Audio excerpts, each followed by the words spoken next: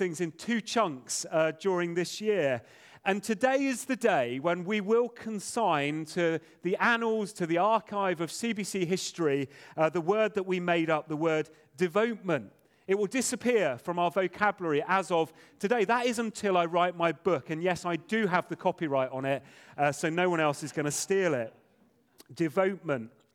Well, James Webb, who teaches English last weekend, informed me that the word devotement is a portmanteau. Did anyone know that? A portmanteau.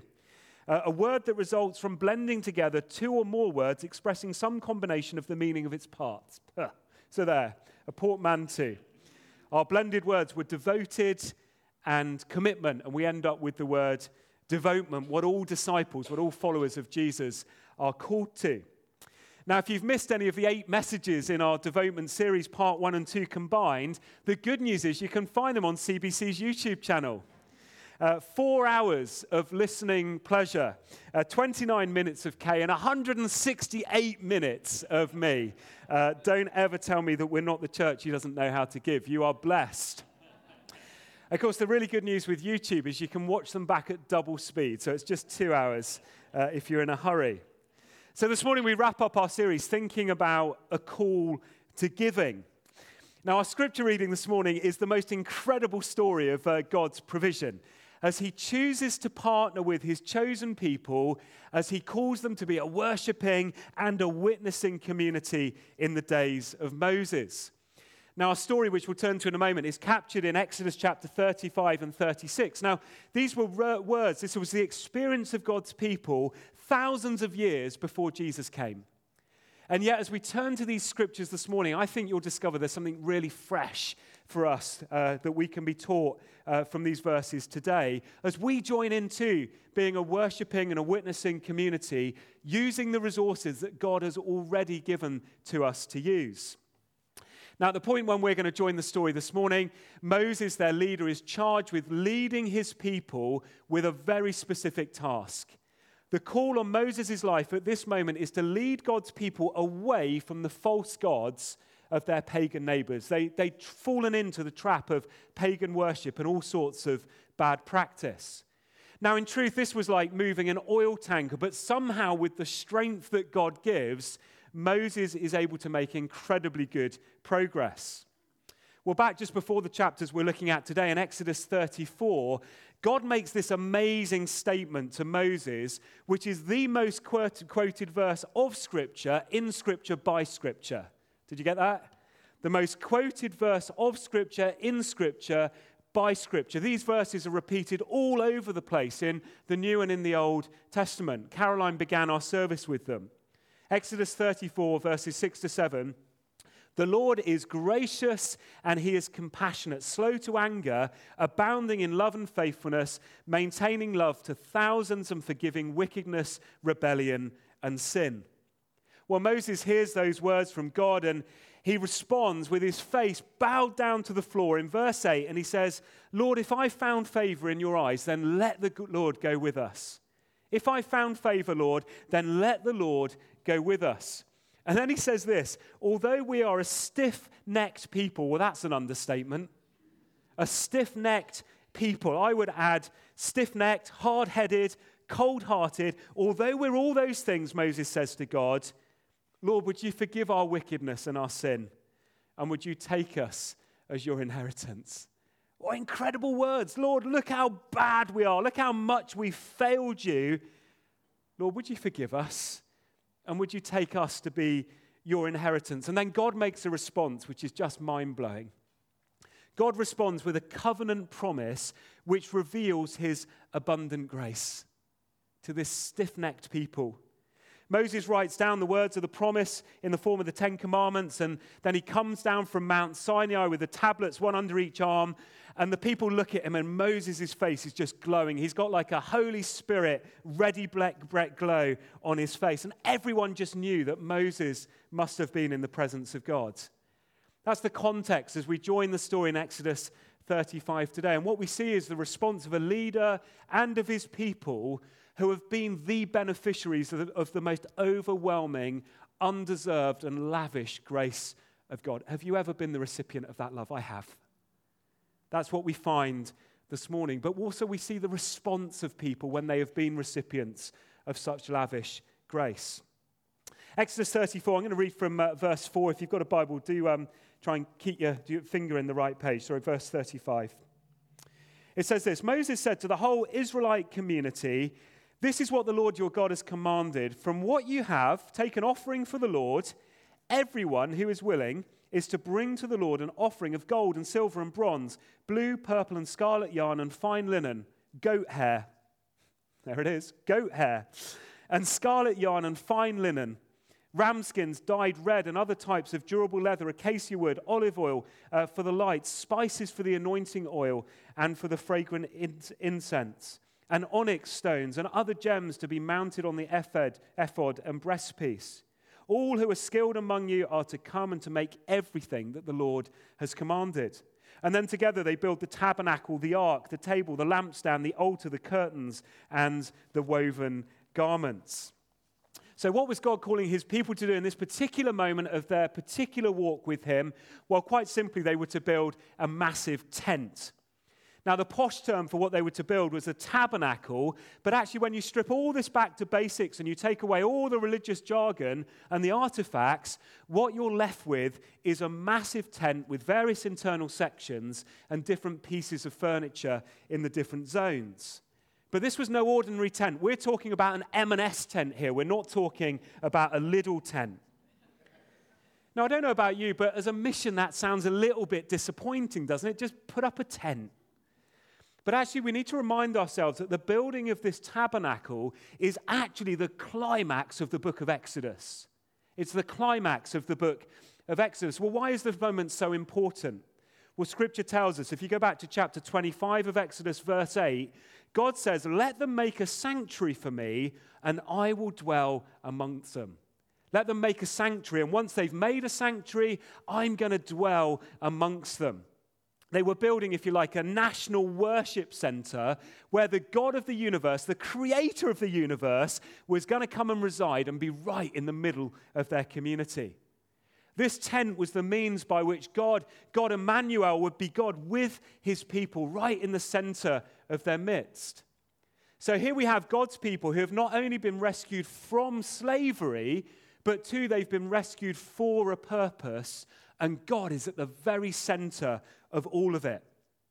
Now, we're told in Exodus 25 that they'd been saved to experience life with God. The amazing promise from their rescuing God is that he was going to live with them.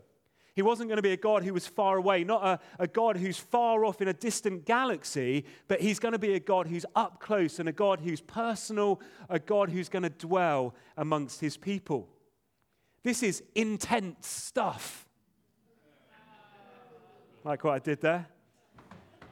Guys, did you get my tent joke? Sorry, I'm just trying to canvass some support for that joke. Anyway, right, let's move on.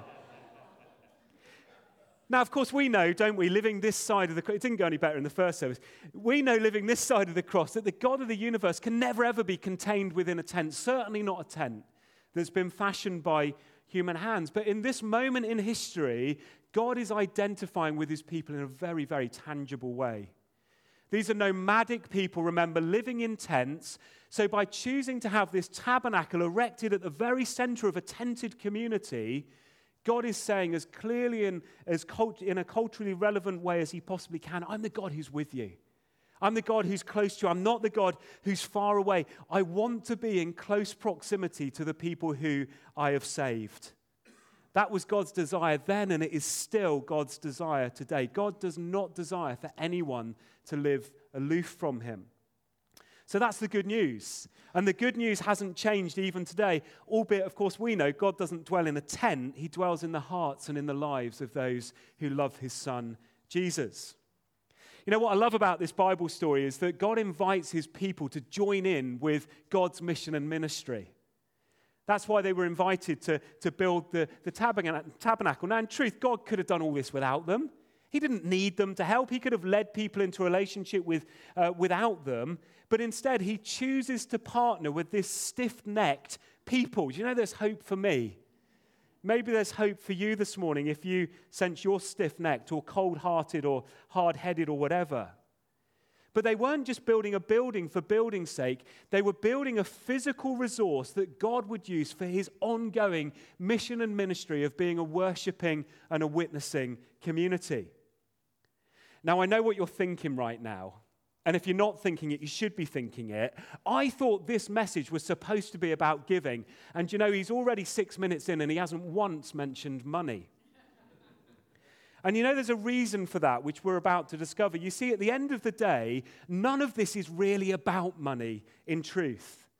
All of this is about our heart condition with God, which is exactly what we discover from Exodus 35 and 36. And that's why I've not talked about money.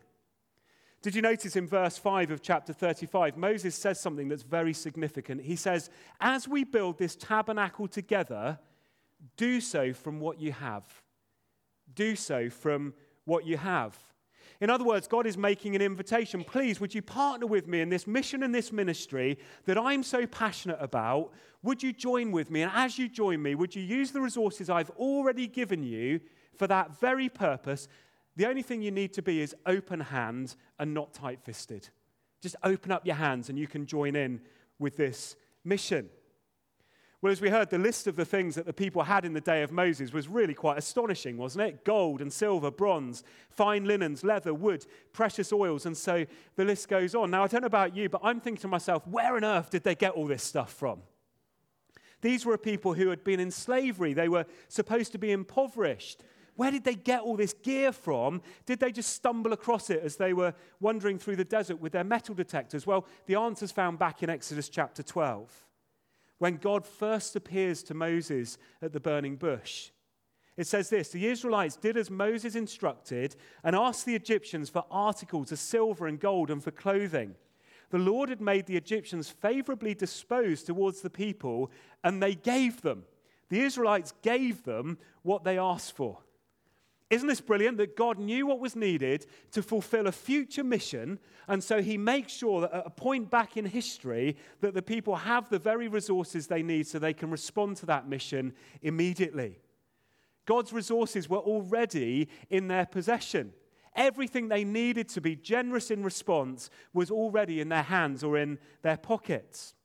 Of course, the big question is this, is would they be willing to let go of the very things that God had blessed them with? And you know, here's the challenging bit. What we discover as we read on is it wasn't only the ones and the twos of the community who responded, but it says the whole community. The whole community willingly responded with open hands. That's what the text says.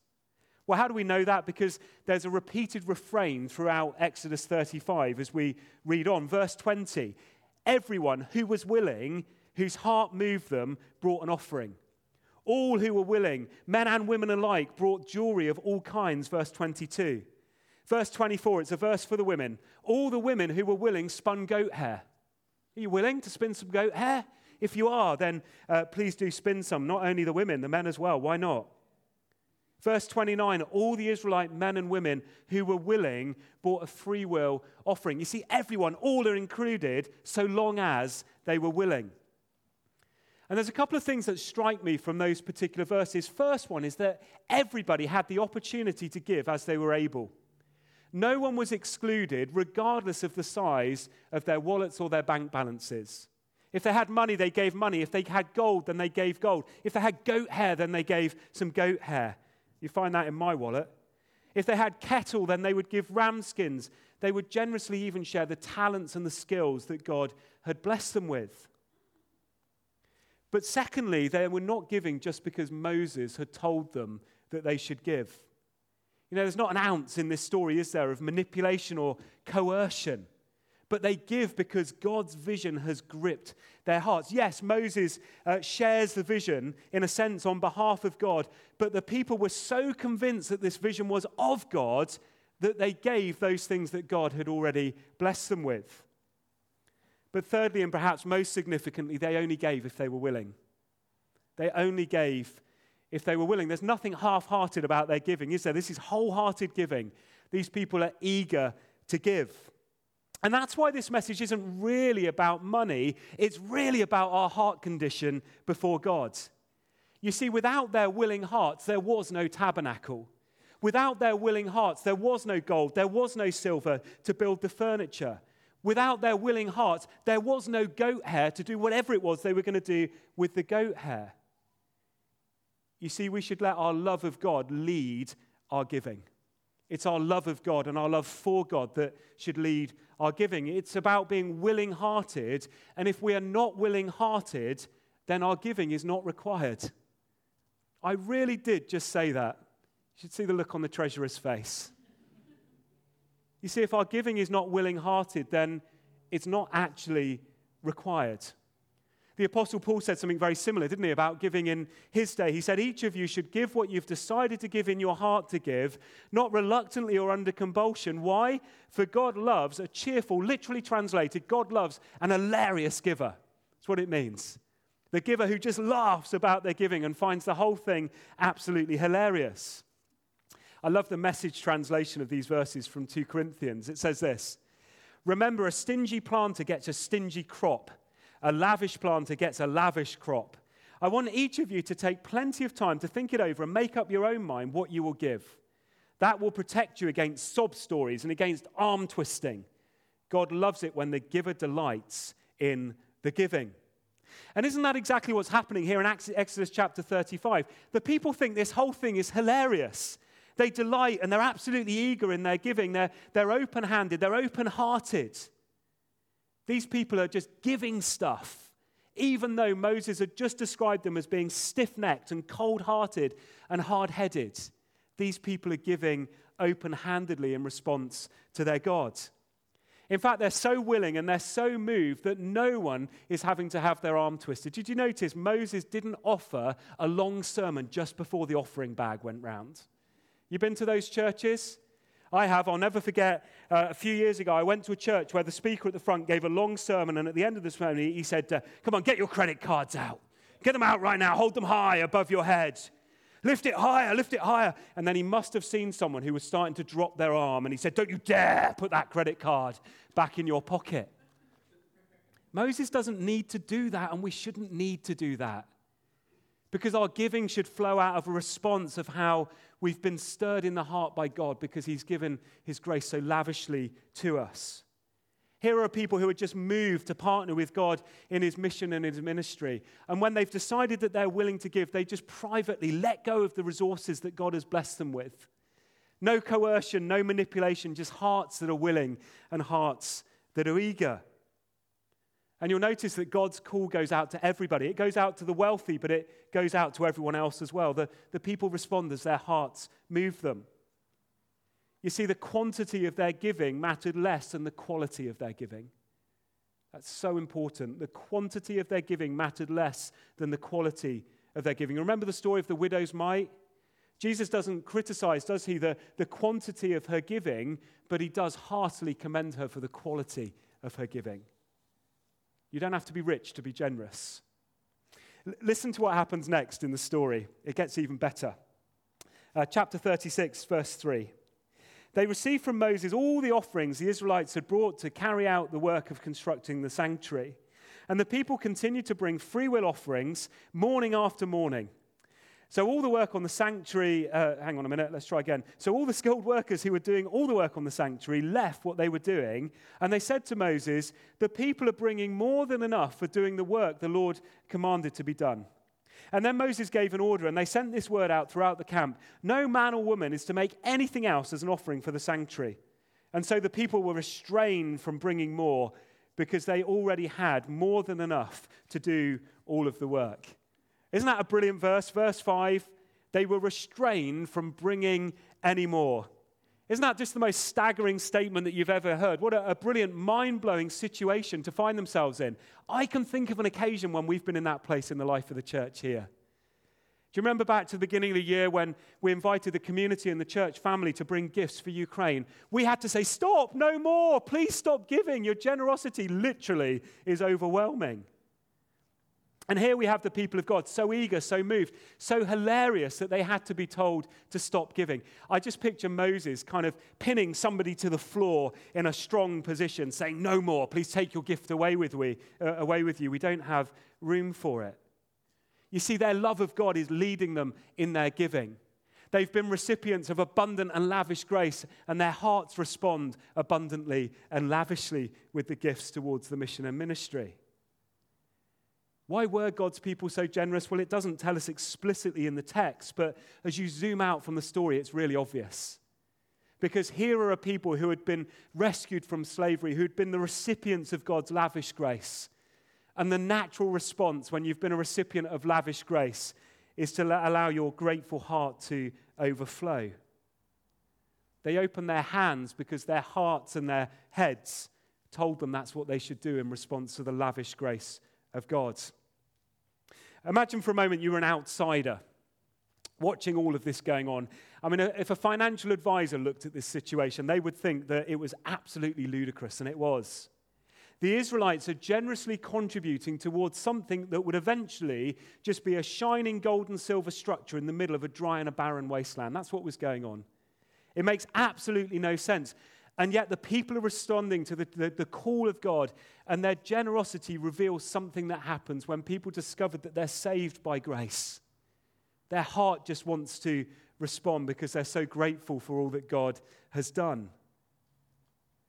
I want to leave you this morning with 3 words, and these are literally 3 words with 2 sentences attached to each.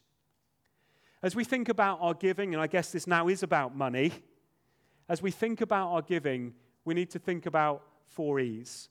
The first is we need to make sure that our giving is established. In other words, that it's regular.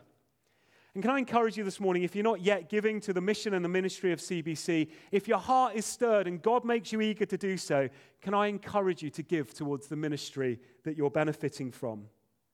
Can I encourage you to make sure you establish some giving to the local church? Can I secondly encourage you to examine your giving? Make sure that your giving is examined or it's reviewed. Do you know, I can't tell you how easy it is to set up a standing order and forget about it. Sometimes it's right to increase that standing order depending upon our circumstances. Sometimes it's right to decrease the standing order depending on our circumstances. Yes, I did just say that. But the important thing, and this comes out in our text and in those words of the Apostle Paul, is that we examine our giving to make sure it's in line with what God would have us give to a specific cause. Make sure your giving's established, make sure it's examined, and then finally, can I encourage you to make sure your giving is efficient? Do you know that the government love to give us 25p back for every pound that is given in offerings? He loves to do that if we're a taxpayer. And can I encourage you this morning to make sure your giving is efficient, firstly by having it on standing order, by secondly making sure that you've signed a gift aid declaration if you've paid tax in the last 4 years or you're paying tax now. The government would love to give us money. They really are generous. Our giving needs to be established, it needs to be examined, it needs to be efficient. But do you know what? None of that matters if our giving isn't first eager, if it isn't first willing-hearted. And you see, that's why this isn't about money. This is really about our heart condition before God, because willing hearts are hearts that just give because we've been recipients of the mind-blowing grace of God. Have you received the grace of God? Have you been a recipient of that lavish love that he just delights in bestowing upon those who will call on his Son? I have been. And I've got a grateful heart in response. Would you allow your love of God to lead you in your giving, whatever that looks like? As we come to a close in this teaching series, do you know, it seems such an appropriate place to end, doesn't it? Because the call throughout this devotement series has been about plugging in with God and being deeply connected with him. And actually, I didn't tell you this before because you wouldn't have turned up at the beginning of the 8-week series. That actually was the message every single week. Every single week was the call to go deeply in your relationship with God. He doesn't want to be a God who holds you at arm's length, but he's a God who welcomes you, who even runs towards you to express his lavish grace and love towards you. Can we be still? Let's respond together.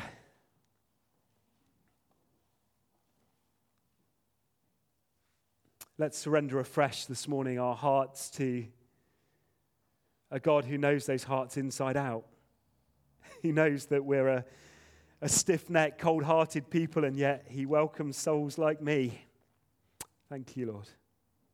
We thank you.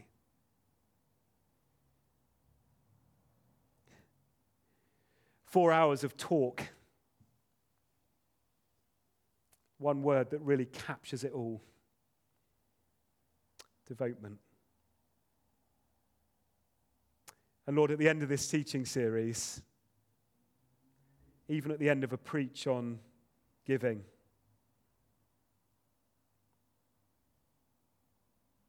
we surrender back to you our hearts, our very lives. We offer back to you all the amazing things that you've blessed us with.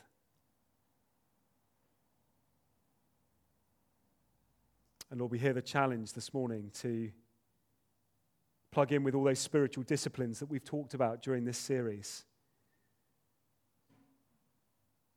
To engage in worship, to engage in witness with you. As a simple overflow of our joyful and our grateful hearts for all that you've done for us. Lord, this morning we thank you for Jesus. Thank you that he's died for us. The perfect death to make a way so that I could be in relationship with you, our amazing Heavenly Father. Lord, I'm so grateful. We're grateful this morning as a church community.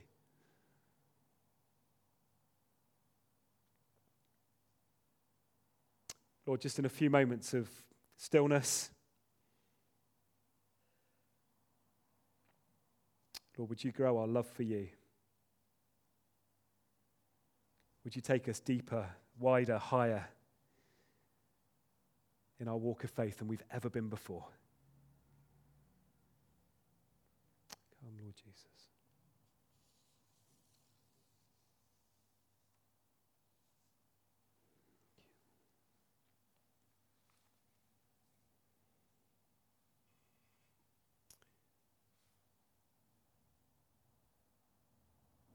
We're going to sing a song together with the words, I will offer up my life in spirit and truth, pouring out the oil of love as my worship to you. In surrender, I must give my every part. Lord, receive this sacrifice of a broken heart. Let's stand together, shall we, as we sing.